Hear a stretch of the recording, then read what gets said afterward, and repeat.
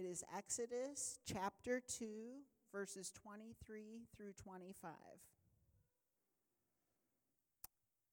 During those many days, the king of Egypt died, and the people of Israel groaned because of their slavery and cried out for help. Their cry for rescue from slavery came up to God, and God heard their groaning, and God remembered his covenant with Abraham, with Isaac, and with Jacob. God saw the people of Israel, and God knew. This is the word of the Lord. You may be seated. Thank you, Kathy. Again, if you're just now joining us, my name is Evan Skelton. I am one of the pastors, one of the elders here at Bayless. And before we get started in our passage today, I just want to share some good news with you, celebrate something with you that the elders and I are grateful along with you for, and that last week the congregation voted to add a fourth pastor elder to our shepherding team here, our leadership team, Peter Hodges. We're very grateful for. Brother, I praise God for you here. We can give a round of applause to the Lord. Again, we understand here's what that involves and why it's such a good news for us. The Bible says that out of God's kindness to care for us, as the chief shepherd he is chosen to nonetheless entrust shepherds to his people that care for them. In fact, it says in Hebrews that those elders will have to give an account for every soul that has been entrusted to them.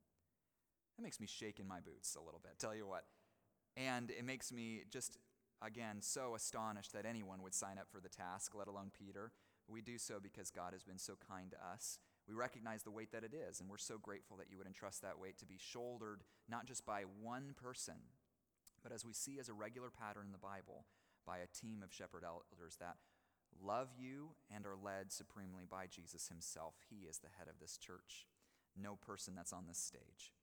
And so we praise God for that, and we ask you, and I just freely ask you to pray for your elders as we ask you to pray already together. Pastoral work is hard. It's very difficult. I was aware of it even this week. It can be very personal. It can be sometimes brutal. And if you've not reached out to your elders, particularly to Larry, John, and Peter, to encourage them, let me just encourage you to do so. Here's what's so remarkable about them. They do so unpaid. They don't get any check. They don't get any plaques. They get rarely any backslaps. They do so because they love Jesus and they love you.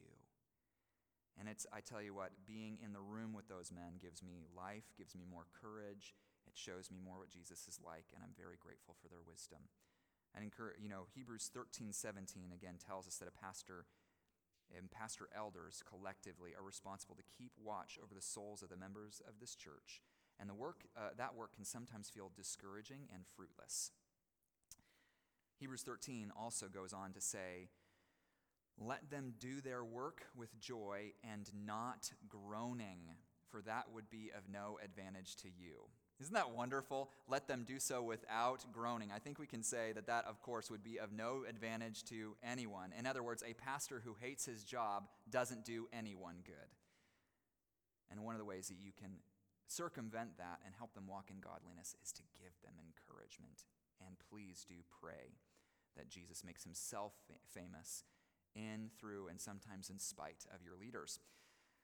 But all that being said, we are going to pick up in Exodus today, our series. We have been in here for a few weeks. We will be here actually through Easter. And then we're going through Exodus chapters 1 through 15 and calling this first part Drawn Out, the story of God's drawing of his people out of slavery so that he might draw them to himself, which we will consider next year as we return to Exodus. But where we're at in Exodus, we have to say, has been not exactly the most rosy and wonderful passages. It's been pretty dark, actually, and hopeless. We're at a point in Exodus in which Israel, just remember, if you've been here the last few weeks, has been in brutal slavery for perhaps centuries. Not to mention, they now have endured the ruthless genocide of their baby boys. only to now have a rescuer that seems positioned to save them, the only rescuer who would be qualified, it seems, for the task, now failing miserably and fleeing into the wilderness. Not exactly chapters full of hope, it would seem. And yet we can't neglect a God who's been at work behind the scenes all the way. Things are going to shift now, moving forward, in a massive way, particularly when we get to Exodus chapter 3 and the fairly famous passage about the burning bush as an avalanche of events will all take place as like one domino and another that results not just in the humiliation of the oppressors of Israel, but finally in the Exodus itself. In the space of the next 13 chapters, these seemingly God-forsaken slaves will be sent out of Egypt, kicked out of Egypt by who? None other than Pharaoh himself, their oppressor. And they would be led by the once failed hero that had long given up on rescuing this people on the way to the land God had promised them. The question is, and here's what I want us to get into before we get into these 3 verses, is what happened between all the dark and hopeless events of chapters 1 and 2 and all of the wonderful, glorious intervention and rescue of God in chapters 3 through 15? What happens between part 1 and part 2? How is it that darkness turns toward light? How is it that everything hopeless turns to hope? How is it that everything cursed now seems to be reversed? The short answer? Well, God. Now, it sounds really trite, especially you'd expect to hear that from a sermon on Sunday, but we need to look at this significantly, that the change, the catalyst, the first snowball that causes the avalanche is God himself. Now, I don't even say that it's because God chose to act, although that's true. Today, we're going to look at something even more important. We're going to look at why God chose to act. What caused the Exodus? God, who he was and always will be. Today, we're going to consider what is still true about our God. And we're going to slow down to consider just 3 of the most important verses, not only found in Exodus, but in the entire Bible, unpacking just 4 phrases that we are going to see there. And we're going to unpack them we're going to change up the order, and I'll tell you why in just a second. First, God heard. Second, God saw. Third, God knew. And then fourth, God remembered. You ready? Ready to look at these together? Again, we're going to be in Exodus chapter 2, verses 23 through 25.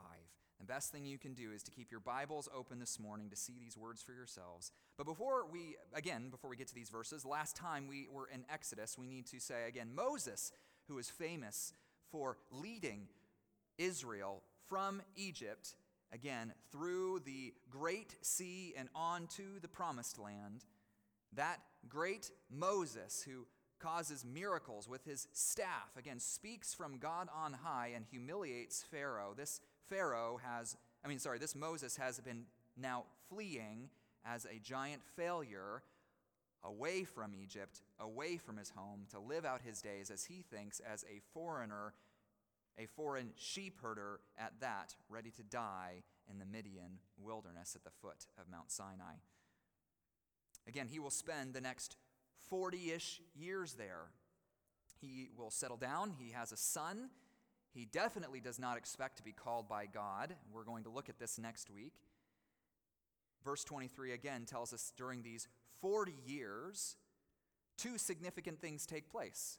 First, the king in Egypt, the Pharaoh who had just run Moses out of the country, died.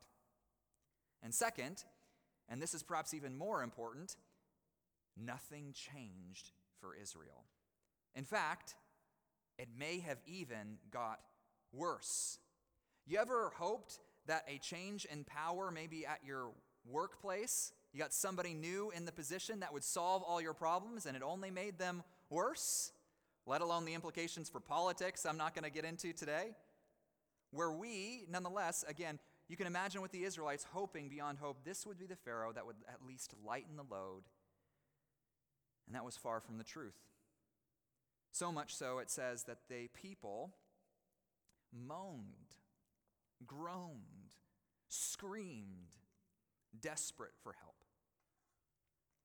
It actually uses the words twice, if you notice, about them groaning and crying, emphasizing their unrelenting and ever worsening slavery. Leland Ryken, one commentator, points out that together all of these words express intense grief, bitter distress, and painful agony. Has that ever described your life? I remember a few years ago, I was in the emergency room with severe gastrointestinal pain. The pain was so bad that in the emergency room, all I could do was groan as loud as I could. In fact, they shut me away in a back room, lights off, felt totally isolated in the emergency room, wondering if that doctor was ever coming. I found myself groaning even louder just to get someone's attention and give me the meds that I needed. It's the image here, actually, of collective anguish over old sorrows so unrelenting and agonizing that all the people can do is groan. No polished prayers or deep reflections are recounted here, only a collective groan up to heaven to the God that, to be honest, they perhaps hardly knew, desperate for his help. Again, perhaps you've been there yourself. You ever been at a place in which it feels like you don't even have words to pray anymore? Like you can only groan up your misery and disappointment. All you can do is utter up a cry to God that is much of a cry as, God, where are you? As it is a cry, God, would you help me? Sometimes we wonder, does our suffering go unnoticed by God? Do our prayers even matter in the throne room of heaven? And as the years go on, sometimes, as God does not choose to intervene, it seems his silence will never break. What does this mean here, that when verse 23 tells us their cries came up to God? I'll tell you what it doesn't mean. It doesn't mean that God only hears our pain when it reaches a certain volume. If you've ever seen the kids' movie, and I quote from kids' movies a lot, but Horton Hears a Who. It's really cheesy, based on a Dr. Seuss book, and the clouds will not allow the Who's to reach, their cries won't reach anybody on the outside until they get of a sufficient volume to break the clouds open, and finally they can hear. Is that what we have going on? Does it take just something really serious to get God's attention? Sometimes we view prayer like bottling messages and sending them out to sea, one after another, just hoping they end up washing on the shore of someone, hoping someone receives them. That's not what this is saying. No, this has to do actually with God's posture, his consistent and constant posture towards those he loves, and an assurance that those he loves can cling to even when no one else around them seems to or care what is going on. Psalms 34, verse 15, puts it this way: the eyes of the Lord are toward the righteous, and his ears toward their cry. In other words, God is not like me. God is not like an often distracted parent whose attention you need to demand. No, his basic posture towards those he loves is interest and engagement. You ever been trying to listen to somebody, but you also really want to hear that conversation over there? I mean, you can be honest. Maybe it's just me. That's not God. His attention is never divided. Unlike us, God's ears are always toward those he loves. God hears. We have his full attention. He hears every prayer that is directed to him, even the most desperate and inarticulate, even offered by those who don't know God very well at all. Psalm 34:15, this passage, though, if you can put it one more time on the screen, doesn't just say that his ears are toward their cry. What does it say? His eyes as well, which we see in Exodus chapter 2, if we want to look back at our verses, specifically in verse 25. If you would go to that verse, God saw the people of Israel. Now imagine with me, just hypothetically, of course, that one of my children runs up to me and says, "Dad, he hit me." Only to have the brother, as often that is, say back, "What do you think?" "No, I didn't." Hypothetically, of course, right? Or again, hypothetically, say I came into a room to see a plate smashed on the floor and ask my kids, "Who did this?" Only to have them respond, how would you expect? "Not me." As a parent, I have to tell you, Grace and I are all too aware of all that we don't see around our, of all the things we don't know. As much as I wish it was true that I had eyes in the back of my head, I don't. Don't tell my kids. Still, I think many of us not only wish we could see things clearly in our lives, wish we could see what really happened on the news. I think many of us, we wish someone could actually see us clearly. To see our lives for what they actually are, not just what others assume that they are, or even what we so expertly craft and put in front of others. Many of us, just to be honest, have endured some really ugly things in our lives. Some of us have wept tears only we have known about. Some of us have had things said to us that were cruel and untrue. We've had things done to us that you could only describe as evil. Friends, there is one who sees. As David puts it in Psalm 56, "You have kept count of my tossings, put my tears, in your bottle. Are they not in your book?" Do you see God as a God who knows every anxious night you have spent not being able to fall asleep, and the things that have kept you up? A God who counts your tears, keeps them in a bottle. When it tells us in verse 26 that God saw the people of Israel, it does not mean that he glanced them or they caught his attention. It means something more like he looked intently on them. He wanted to see them. He witnessed and understood everything that had happened with perfect clarity. There was nothing hidden before the eyes of God. He weighed more than videotape evidence and eyewitness testimony. Every strike from every master, every tear from every mother, every fear of every child was numbered and counted before God. God sees.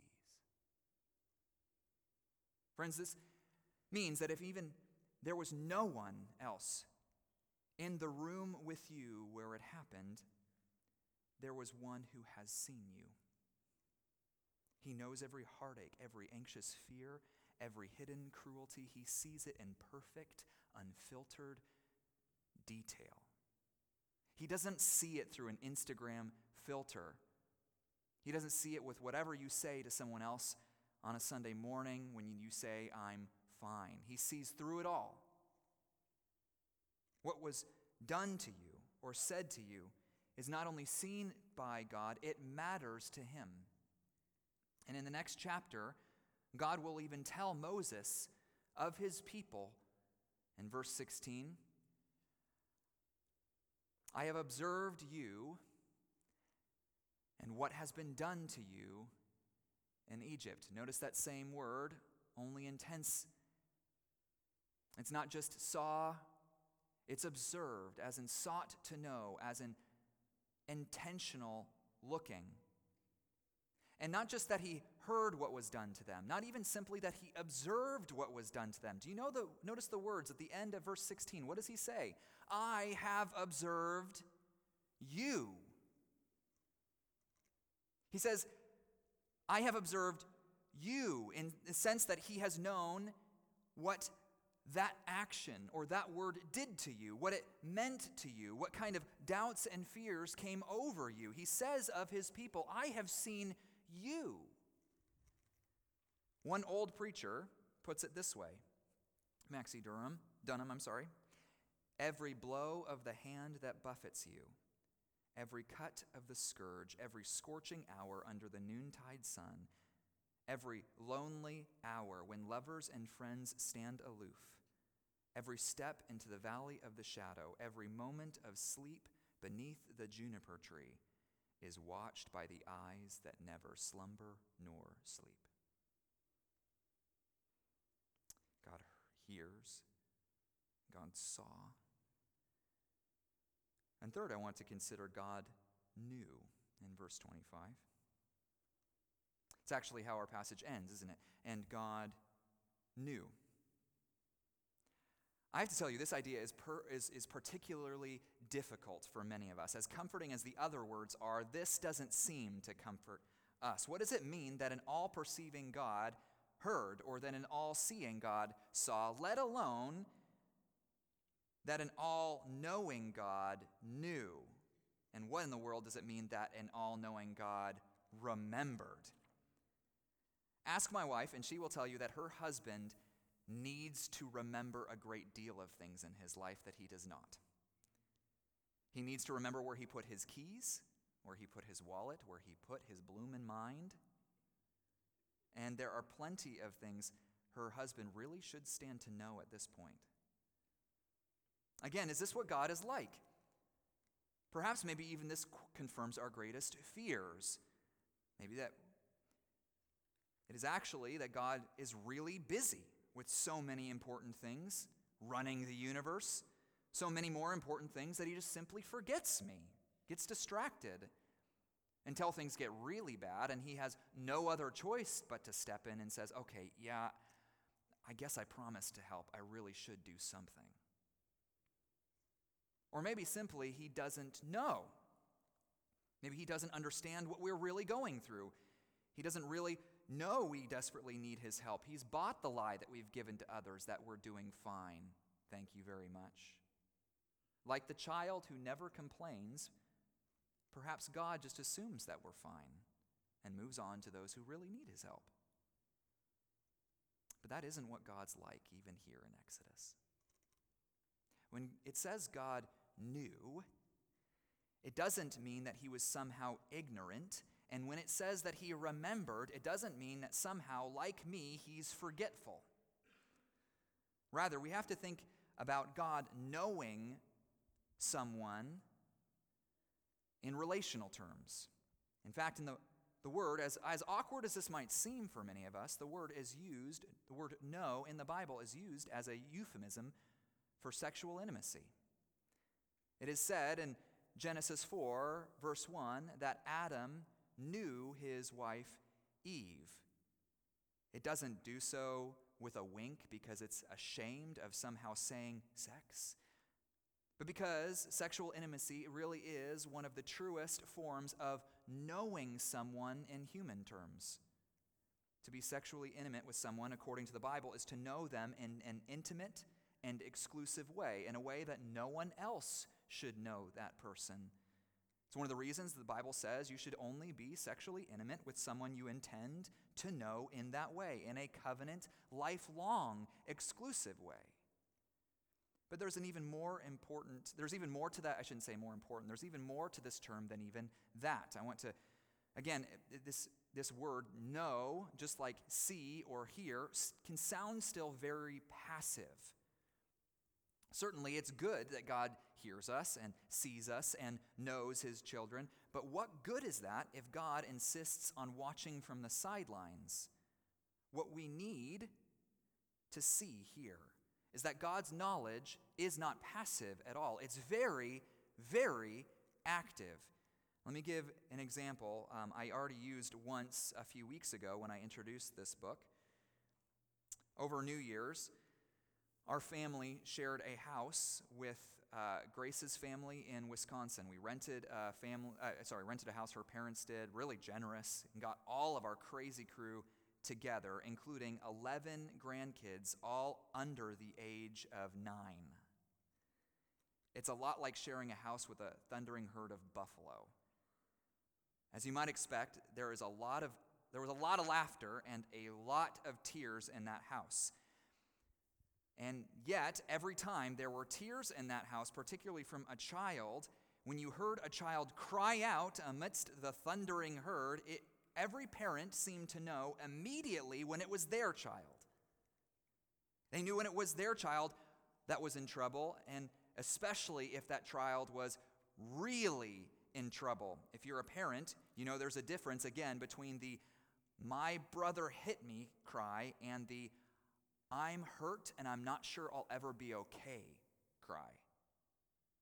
The kind of scream that makes you jump out of your bed in the middle of the night. The kind of scream that makes some of you jerk the steering wheel when the person next to you gasps over a garage sale. Not that that's ever happened to me. The kind of cry that provokes an immediate response. You have to do something. When a parent, grandparent, friend, loved one hears a cry like that, it's as if you could say they remembered the person they loved, but not because they forgot them. Rather, because that cry makes all the love you feel for that person flood to your mind, and you must act.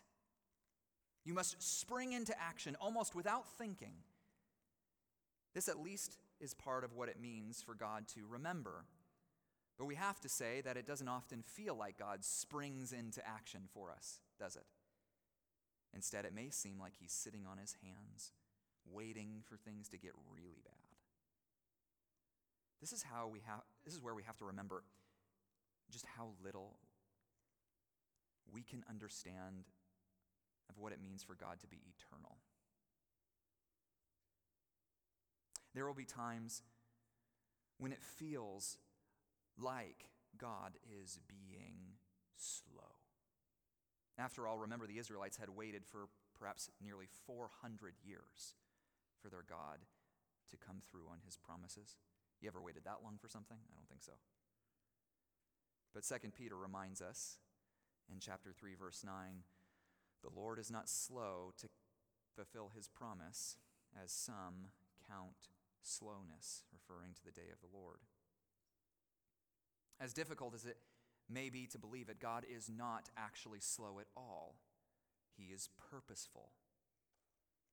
He has 1,000 reasons why he has, from his perspective, chosen to wait. Why, from our perspective, he seems to be silent. But, friends, God's knowledge, hear me clearly, always leads him to act on behalf of those he loves. And soon we are going to see him act and say it was good. We see this clearly, in fact, in Exodus chapter 3, which we're going to consider next week. And I want you to notice how many of the words we've already looked at show up. Exodus 3, verse 7. I don't know if I've got that.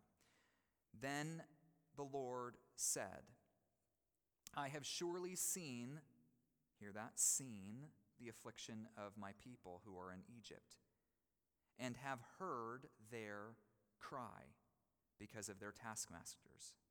I know their sufferings, and I have come down to deliver them. In other words, God has seen, God has heard, God knows his people and their sufferings, and that leads him to action in such a way that he will finally and fully rescue his people. He will draw them out of slavery, that he might draw them to himself in the land that he would show them, because he has seen, because he has heard, because he knows them. But there is one phrase here that we've skipped over that we must not. I've been intentional to wait till now to look at it. We've already said that God remembered, but we have not looked at what he remembered.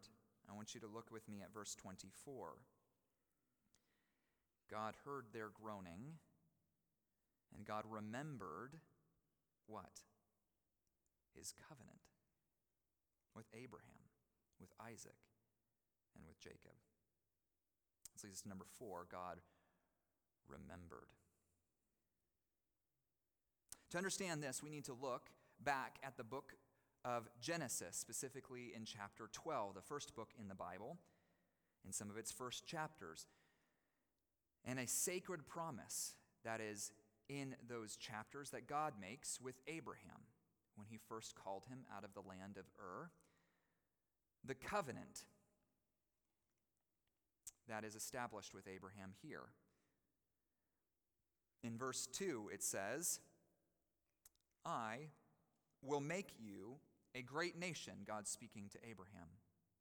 And I will bless you and make your name great, so that you will be a blessing.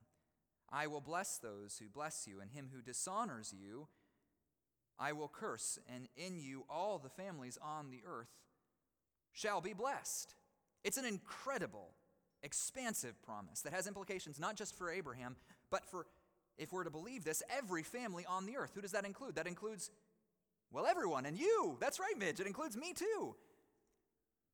It's an incredible promise to make from Abraham, an old man at this point who has no children, to make of him, from his home, a family that would outnumber the stars in the heavens, and to make use of that family as his means of blessing all nations, of how his rescue would come to the human race. But at this point in their history, you have to ask, where has the promise gone? Has God forgotten it? Has he given up on it? Has he decided to switch sides to the stronger party? Maybe he's now with Egypt. Not at all. In fact, in Genesis 15, God warns Abraham, the one that these promises were given to. He warns him in advance of some of the apparent threats, one of the greatest apparent threats that would ever come to the promise, one that we now see firsthand in Exodus. In verse 13, the Lord said to Abraham, or to Abram at this point before he is renamed, "Know for certain that your offspring will be sojourners in a land that is not theirs, and will be servants there, and they will be afflicted for 400 years. Where are the promises? And yet God seemingly knows all of these events in advance, so much so that he prepares Abraham and his descendants to know that I'm not done yet. I have purposes going on that you cannot see. In fact, in verse 14, it tells us, but I will bring judgment on the nation that they serve, and afterward they shall come out with great possessions. In other words, none of what is happening in Exodus actually caught God by surprise, even as it might seem so to us, as if he had left a pot boiling over at home. As one commentator puts it, it's not as if God smacks his forehead and says, "Oh yeah, the covenant, I forgot." Rather, he assured Abraham that even after 400 years of affliction and silence, when they would be most tempted to believe he had abandoned them or forsaken his promise, he would remember his covenant better than they would. And even more importantly, he would act on what he remembers better than they could have anticipated or imagined. After all, he cared more about the promise than they did. Think about it this way. You could say in relationships, we need two things, at the very least. We need compassion and we need commitment. We need compassion and we need commitment. In relationships that matter to us most, in other words, we need to know that we matter, right? You ever been in a relationship where do I actually matter to them? In relationships that matter, we need to know that we do, that we are understood and seen, that the other person helps and defends us because they want to, that because we matter to them. We need compassion. But we also need commitment, don't we? Something that binds us to a relationship, especially when the relationship, like every relationship, gets difficult. You ever been in a relationship that got difficult over time? Especially when the other person fails our expectations, or, here's what's even more important, when we give the other person every reason to go walking out the door. We need to know that they won't. For example, I remember one time, now a while ago, one of our children observed a heated disagreement between Grace and I. We get in them too. And I could tell right away that it really affected them. We both could. And so we got down to their level and asked, hey, are you doing okay? And they asked, are you guys getting a divorce? See, at that point, they had already seen some of their friends get divorces, and they'd seen it on TV. Of course, we felt horrible, I tell you. You know what? I was able to comfort them, though, in that moment.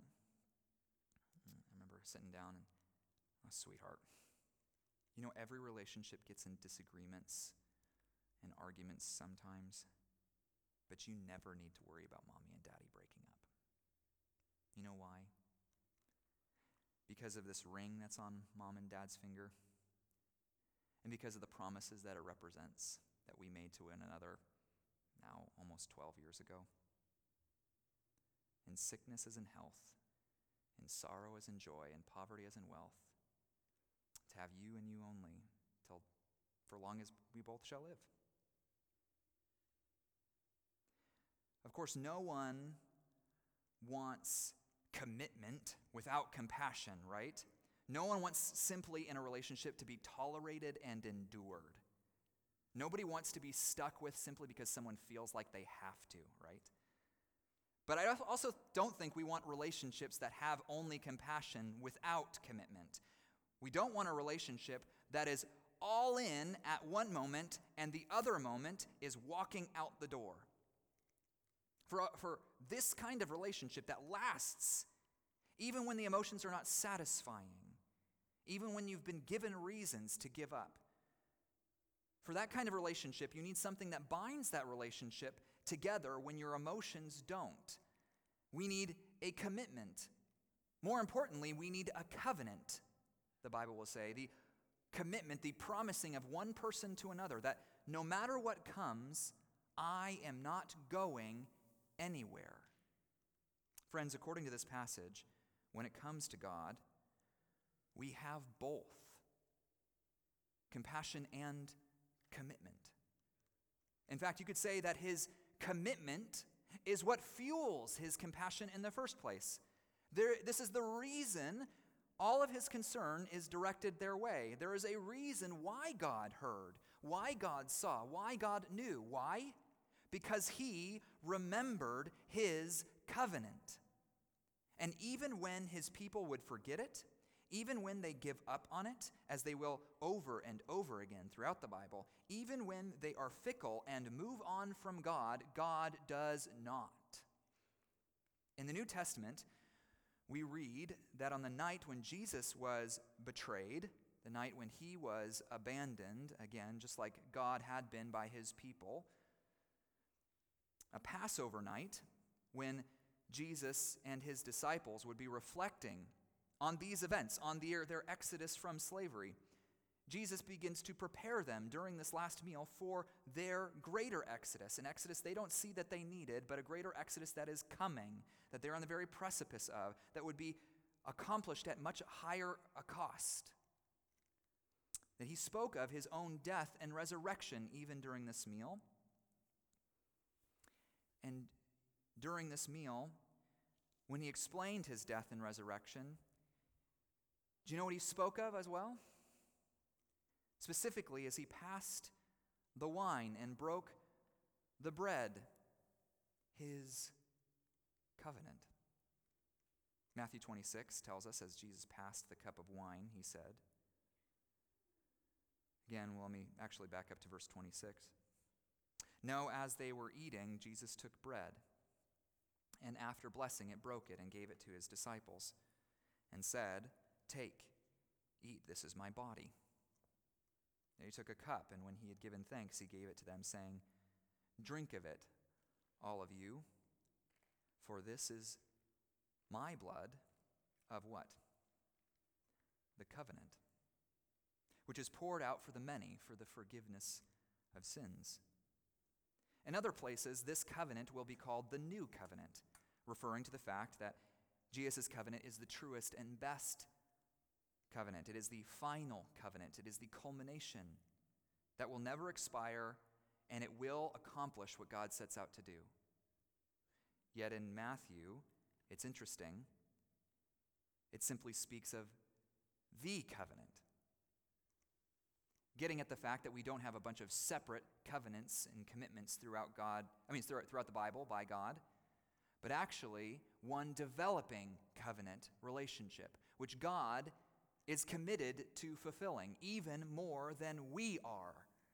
In fact, he will fulfill this covenant even at the cost of his own broken body and shed blood, at the cost of his own life. Why did their exodus come? It came because of the covenant. And why did our exodus come? It comes because of the covenant. It is why and it is how our great rescue from the slavery of sin, how forgiveness restores us to God, how we are drawn out of our slavery and drawn finally to him because of his covenant. That is why he hears us, why he will always see us, and why he knows us better than anyone else. Although, again, it is certainly true that God is compassionate towards you.